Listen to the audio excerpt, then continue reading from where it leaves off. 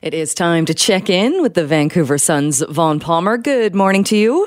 Good morning, Jill, and I'm glad to hear my favorite Christmas song, Fairy Tale of New York, playing. The old rock critic just never can get enough of that one. It's a beautiful song. I know we're not supposed to listen to it anymore, but it's beautiful. Yeah. I expect the listener is going, hey, it's Christmas Eve. Surely to God this guy will lighten up. But no, season's greetings from BC Hydro. So you may recall that BC Hydro began the month by making a big deal that they were giving us a one-time credit on our rates, 0.61%. So 0.61%. It was $4. That was all it was. But hey, go out and buy a latte and enjoy yourself on BC Hydro. Well, it turns out that what BC Hydro giveth, it also taketh away, because Hydro this week quietly applied for an ongoing rate increase twice as great as the one-time rebate. So they're asking the Utilities Commission for a 1.16% rate increase, which would work out to, this is Hydro's number, $2 a month, $19 a year. If the rate increase takes effect, it would take effect in 2022. So BC Hydro is out there looking for more money, and they're going to try to hold us upside down and shake out that $4 and $19 more. $15 more.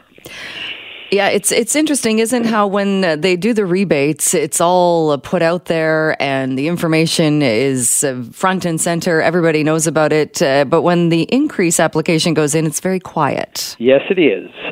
Utilities Commission, by the way, has posted this application on its website yesterday. So the commission let us know what Hydro's looking for.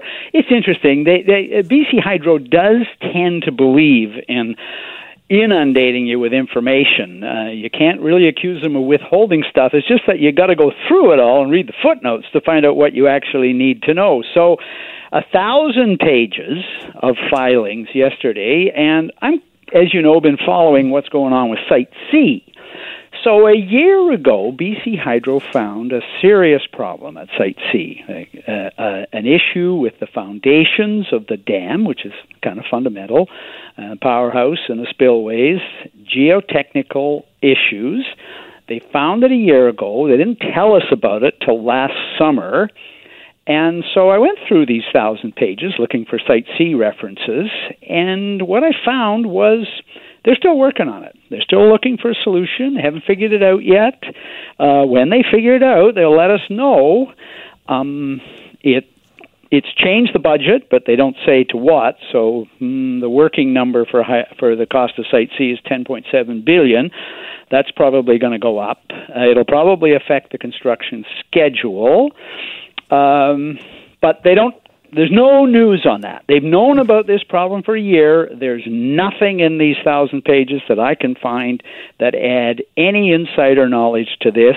You may recall as well, Jill, the Premier appointed an independent engineer to look into the problem. The Premier says he's waiting for that report to come back. He says that when he gets the report, that will decide whether the project is put on the shelf or goes on and how much it'll cost to keep going. Here's what I find incredible about it. Meanwhile, BC Hydro is continuing flat out on construction at Site C. So the Premier is saying, hey, I haven't made up my mind whether we're going to finish this thing, but Hydro is building flat out. We get these construction updates from BC Hydro every 2 weeks. There's more than 4,000 people working at Site C. Project was held up a little bit by the pandemic, but they diverted the river. They're spending, rough estimate, about $100 million a month, so approaching $6 billion spent, and they're still not telling us whether the problem can be fixed and how much it's going to cost. And meanwhile, they want a rate increase. So, Merry Christmas from BC Hydro. It just is a bit, the disconnect, to put it lightly, with having, like you said, 4,000 people working. Are they going to work every day saying, this might not be here in a month. We're still waiting for a final word. It's incredible to hear. Every time the Premier gets asked about this, he says, I'm waiting for this report. More than a few people out there, including me, think that the reason he appointed that engineer back in July to review it was so he wouldn't have to talk about Site C during the election campaign that he was already planning back in July.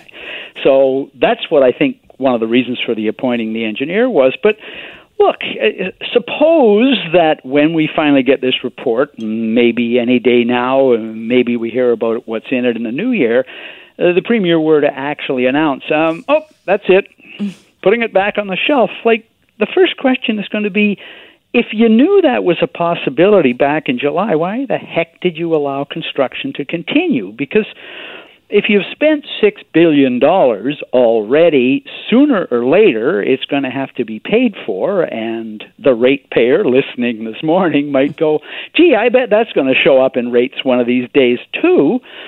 Or if they continue and finish the project, it's probably going to cost more than the number we were given, because the fix could be very expensive. We have no idea whether it will or won't be, but it really is quite incredible to see this thing, on the one hand, officially, according to the Premier, being in a kind of limbo where he hasn't decided that he's going to finish it, and on the other hand, construction proceeding flat out. And wasn't there some, before the election, wasn't there some thought that one of the reasons he was kind of playing both sides here was because he did need the support of the Green Party. He didn't want to come out to, like you said, he knew he was going to call an election. He doesn't have those strings anymore. And here we have a $10 billion budget. And like you said as well, that fix isn't part of this budget. It just seems so bizarre that we're in this scenario. It is, and you know, you're right to mention the Greens, Jill, because they have been pushing on this since the summer. When this initial report came out of the troubles at Site C, the Greens got up and asked about it. Of course, you know, the Liberals, the opposition, can't really make much of an issue of this because they're the ones who started the project. And they're the ones who went ahead and started building it when there was documented history of geotechnical concerns at Site C. This is the latest problem, Hydro says, is new and manifested itself a year ago, but there's ample documentation going way back to the 1980s that there have been concerns